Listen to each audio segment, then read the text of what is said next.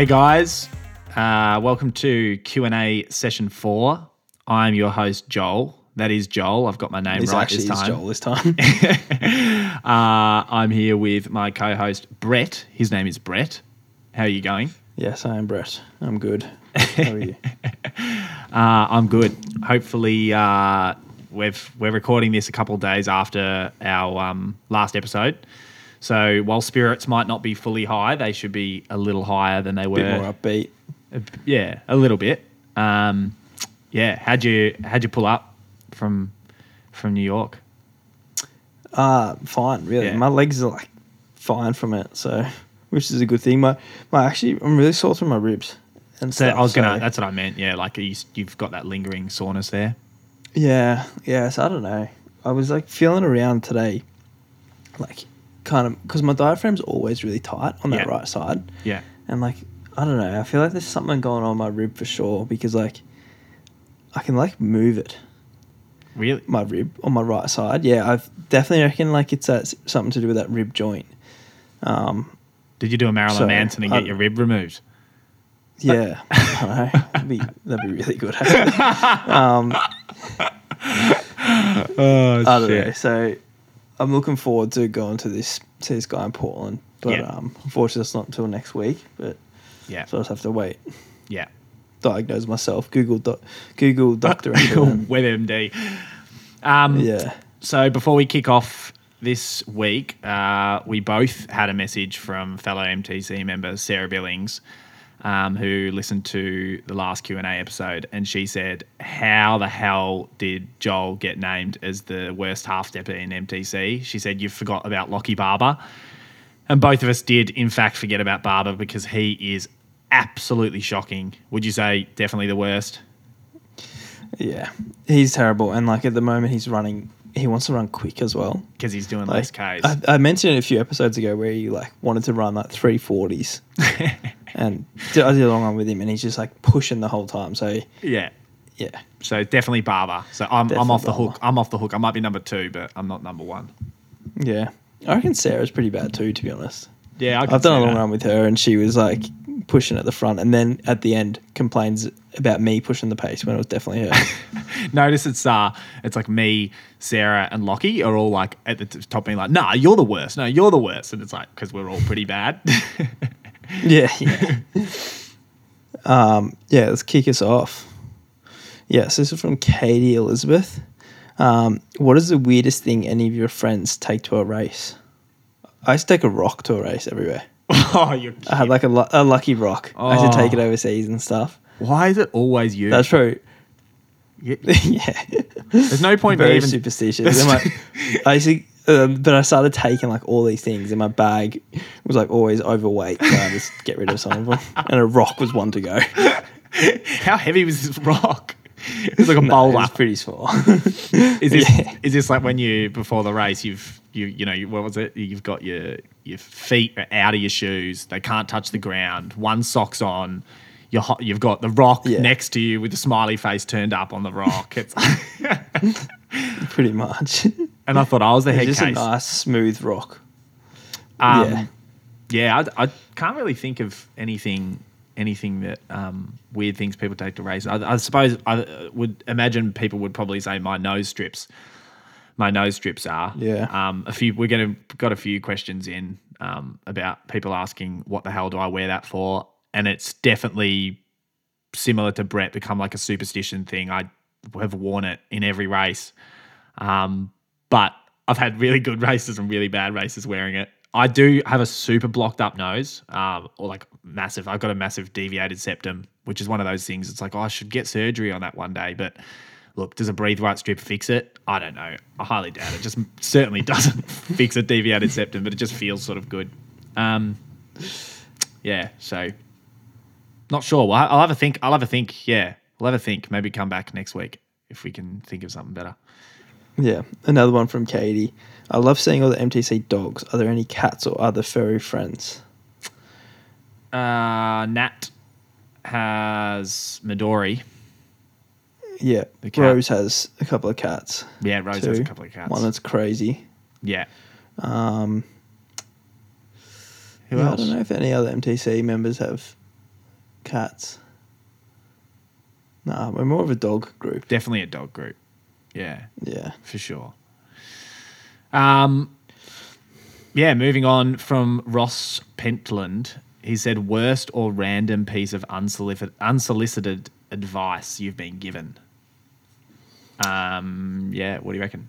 I know what mine is. Yeah, I don't know. Well, because of this, like, stitch, and, like, I put out heaps of, like, after the Olympics, I was like, oh, if anyone's got any ideas, and I appreciate all the replies, but some would be, like, these, like, long-ass messages, and it's just, like, about some obscure thing that pretty much has nothing to do with it. I appreciate reaching out. I love how every single time you some say, would- you have to preface it by saying, look, I do appreciate it, but also shut the fuck up. Yeah. Some were just like, oh, I wish I could remember some of them, but Just ridiculous Yeah, I don't know. things. There's Like, some- when you're sitting on Yeah, your so- sitting watching TV, make sure you've got a pillow under your right butt cheek or something. Just total cool Yeah. stuff. yeah. Yeah, mine. You got one? Yeah, mine would definitely be from my first running coach. A lot of the listeners would know of Tom Kelly, who sadly passed away. About 10 years ago. But he was my first running coach out of Doncaster Athletic Club, who I owe pretty much. Yeah, I owe like all my young early career to him. Super old school Irish fella. Great guy, but had some very interesting old school things. And I remember once going to, I had a race coming up. I think I used to race in spikes with no socks, or I still do. And I had these horrible blisters that hadn't popped yet. And I had another race coming up, and I thought, shit, these blisters are really, really hurting. What should I do? And he said, I'm not going to put on his Irish accent, but he said, for me to go and buy methylated spirits and pour like two bottles of that in a bucket and just soak my feet for 15 minutes in methylated spirits. And apparently it's supposed to really like stiffen up and harden up the it's supposed to callus your whole foot. Yeah. Callus it, yeah. But I've heard of that. that's the thing. Everyone's heard of it. Has anyone done it? If you've done it, please write in, because I'd love to know. I think you'd just get so dizzy. Yeah. And you'd be smelling the fumes. You'd feel sick for a week, I reckon. I always used to pop my Pimples. blisters. My pimples, yeah. I used to always pop my blisters, and they would always like get infected and stuff. So It's a hard thing because always says, like everyone always says, oh, don't pop them. It's like it's pretty hard not to when you've got a huge big sack of fluid sitting on your foot. Like if I ever have like a black nail, like I'm always like shoving pins through my nail and stuff like that. That's why my feet are fucked. Your feet are horrible. Yeah. From Matt Taylor. Would you rather watch a mandatory 100-meter race from the whole marathon field at the Olympics, or a mandatory marathon from the whole 100-meter field? This is without anybody knowing, so nobody can train for the distance. And he also did he did follow it up and say that blocks are mandatory for the marathon. I wonder if he means blocks are mandatory for the marathon guys doing the 100, or everyone's got to start in blocks. Even the 100 guys. Even the 100 guys in the marathon. I think it goes without saying, for me at least, it's without a doubt watching the 100 guys do a marathon, because the entertainment would last for so long. Like, But they just couldn't do it. but it'd just be so funny just watching these guys at like 30K. Like, but they all, and also I love that they're not allowed to train for it. No one knows, so they just rock up to Olympics, and they've been training for the last 4 years for this one day, and there's something just to the officials are just like, no, there's nothing you can do. You're swapping events. No, I reckon it'd be better watching the marathon runners, because it would actually be a race. I know. Because imagine them going, all right, I'm getting ready for a marathon, and then going, all right, now it's 100. And like everyone can go, all right, I can sprint 100. People are going to think, True. okay, I can win here. That's at least watching an interesting race. Exactly. It'd be interesting where the marathon guy, 100-meter guys running a marathon. Yeah, but that's more Would me. just be like going for a hike. It's more like me, like Saw, the Saw movies, and it's just like the torture sort of, and you're watching for that entertainment. That's more what I am. Like, it's just pure torture entertainment. I'm just watching watching these 100-meter guys get to 10K and they have another 32 to go, and the legs, the wheels are already coming off. In fact, I think the wheels have come off a lot before 10K. But even like speaking to Hannah last week, and she like can't even do a lap warm up. That's why it's so funny. That's a great question. Yeah. I went to see Andrew White yesterday for some treatment to try and fix this knee issue I have on, and he said he had a couple of questions for us. First one: who in the running world is the most dramatic after crossing the line? And he said, like, in example, bad races you're on the ground sooking, and then good races like a massive over celebration. Who do you reckon, Brett? Well, I'm saying Bucks. Ah, thank God. I thought you were going to say me. Bucks is always crawling around on the ground. Yeah. Letting everyone know. Oh, no, actually, James Nippers. Oh, true. It's James Nippers. 100%. 100%. I was going to say Riley. I was going to say Riley Cox purely only, and I feel bad saying it because he's probably going to listen to this, purely because he was vomiting on the ground, crawling around on the ground like a slug after Hobart Run the Bridge vomiting. So, but that's only a one-time thing. And I haven't seen him over-celebrate, so maybe that's a bit harsh. So, yeah, let's go to Nipper. Nipper, I remember at Nationals last year, I think it was, he was like on the ground, he's like dry heaving, and like he acts like no one else has run hard. But then 5 minutes later, he's like having fun with his mates and like having a beer. It's like, okay, mate, you look like you're about to be on your deathbed. Yeah. But now you can just enjoy and have a beer. So it's like, At least Pat Tiernan's like getting wheeled off in the wheelchair, and you don't see he's not then celebrating having beers in the crowd. You know, yeah, he's actually pushed beyond. He's a bit dramatic too. I'm calling it a wheelchair, mate. I know Bucks has said to me after I did that, it was Hobart Run the Bridge last year where I came across the line and the camera had me like on the ground, and I think it's the only time I've ever fallen on the ground. And now, like ever since, I've like, you know, even like Zatopek, I was like pushing so hard, and I have like my legs are wobbling, and I'm like, do not go on the ground. If I fall onto the ground, Bitters is going to lose it. So I'm like. I'm actually now not pushing as hard. I'm just saving a little bit of energy as he crosses the line. Don't sprint at the end so you can walk off. To keep upright. Yeah. He had another question, Whitey. He said, who in the running world has the biggest difference in personality between social media and real life? Who is the closest? I don't know if you had a thought about this, but I definitely thought about this, and I think so many people will agree with me. The old Brett Robinson. And you have definitely changed a lot, but the old Brett Robinson, when I first like joined MTC, you know, you were putting up Instagrams of like they were the most arrogant things I've ever seen. Like, you know, like looking down the camera, the captions like "I am the king" and stuff. I don't know. Don't quote me directly, but they're pretty much like that. And then I like met you, and I was like waiting for this arrogance and stuff. And it wasn't that you're shy; it's more that you're just sort of more refrained, and you won't sort of mention stuff. But then eventually, every now and again, something will come out, and you will actually reflect that super arrogance. Like you just say something at the cafe, like you haven't said anything for 10 minutes, and then you just say something super arrogant. It's like, there it is. So it is in there. It just takes like, a while to come out. Where's the king's coffee? Something like that. Yeah, I remember Jordan Gusman was a huge one like that. He would like be always like talking shit, and then you like see him in person, he's like, "Ooh, hi," and like kind of scurry away.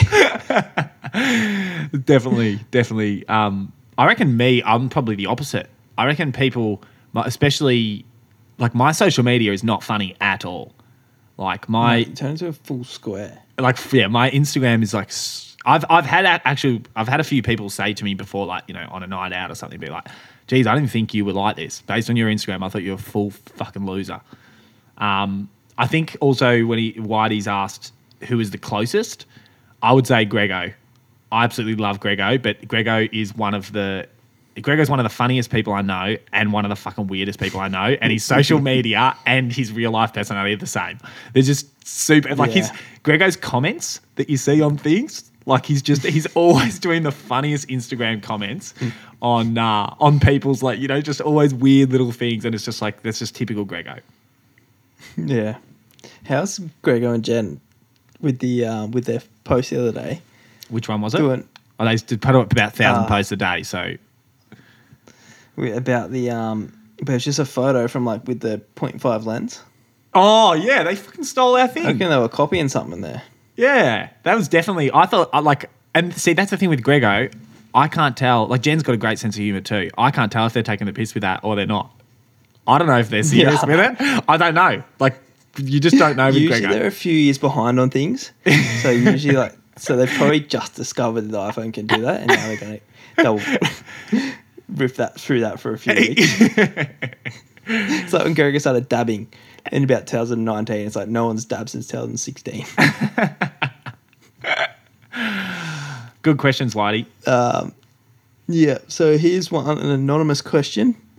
So anyone else wants to send in anonymous questions, just let us know and we won't read your name.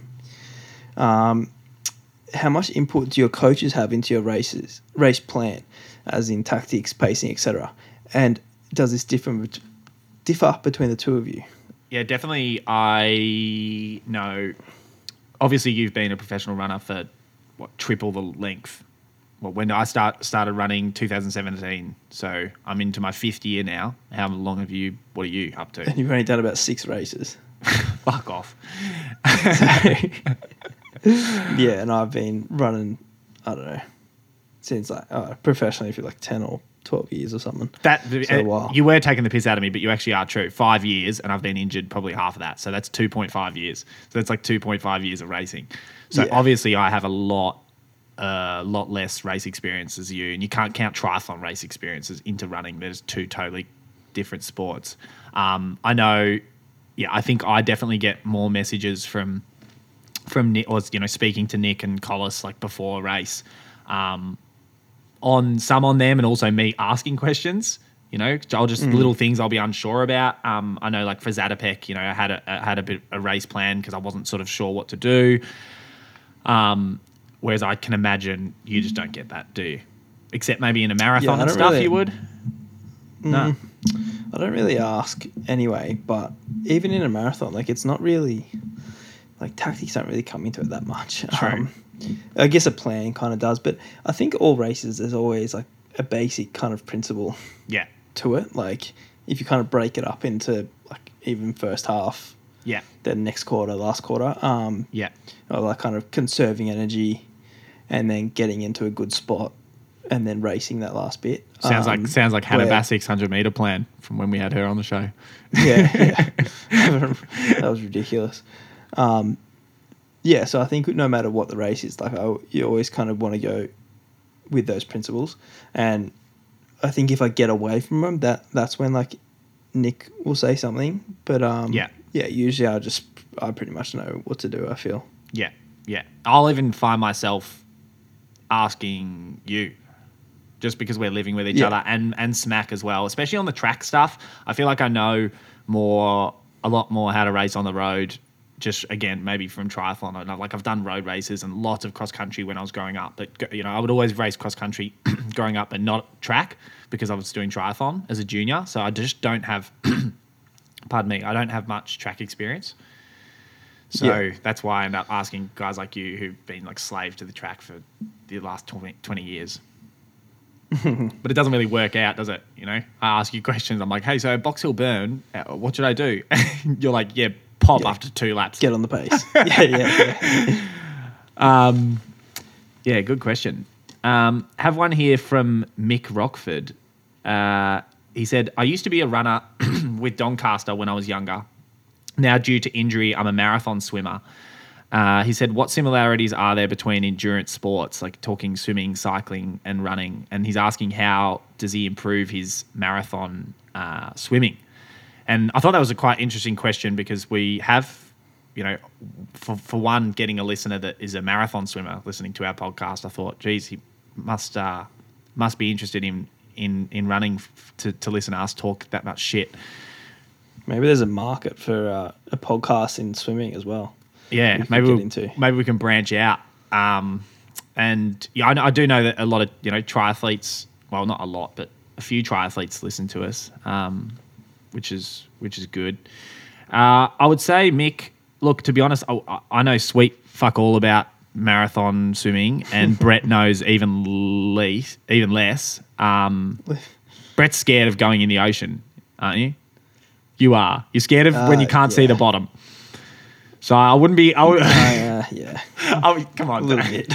I wouldn't be taking marathon swimming advice from someone who gets scared in the ocean from when they can't see the bottom. I would say I was going all right till I got stung by that jellyfish, and that's kind of scarred you for life. I would say, look, I know from when I was a triathlete, everyone used to say that the two sports that required the most technique training was swimming and running.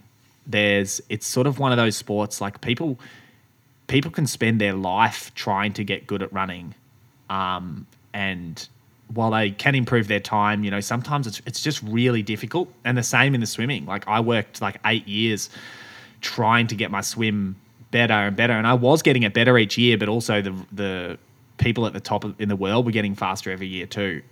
Whereas cycling is one of those sports that just seems to be, there's no technique.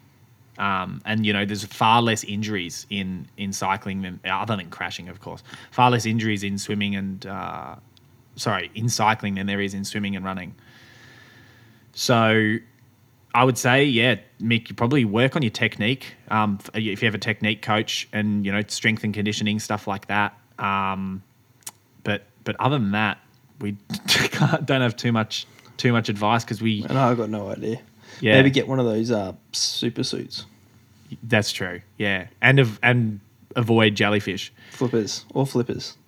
Yeah, can you wear flip? I wonder if... I always used to think that when I was a triathlete, like this is how bad I was at swimming, I would think, like, could I somehow, like, take paddles? Paddles are, like, the things, for the listeners that don't know, that make the surface of your hand area far bigger so you swim faster. And I always used to think, like, what if I, like, hid paddles, like, in the water, in the sand, and then I, like, ran out, grab them, start swimming with them, and then just ditch them before I come in. And it's like, shit, Joel made front pack.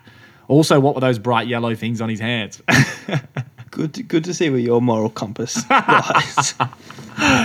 Yeah, I shifted that all around when I came to running, though, of course. Yeah. And last one from BT Demers. He writes in a lot. Socks over tights. Yeah, a lot from him. Super fan. Socks over tights or socks under tights in the cold? I definitely, when I was young, when I was like running as a kid, I would always wear the socks over the tights. I thought it looked cooler. Like I'd wear those, the 2 times U compression with the long white socks going like almost up to your knees over the top. That was just like the fashion back when I was like in super young little athletics. And I remember thinking anyone who wore tights over the top was a loser. And now it's the complete opposite.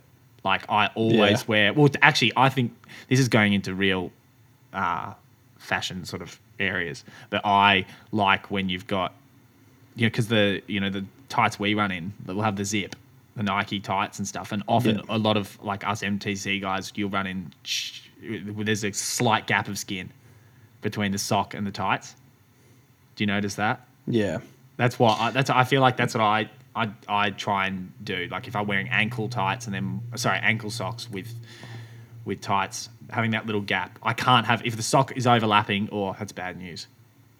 No, I usually go the longer socks when I wear tights. Keep the cold out. And you go underneath. Yeah, underneath. Yeah. Keep the cold out. So there just you go. all Covered. Cool. There you go. Thanks again, guys. That's Q&A session 4 over and out. Speak to you next week. See you guys.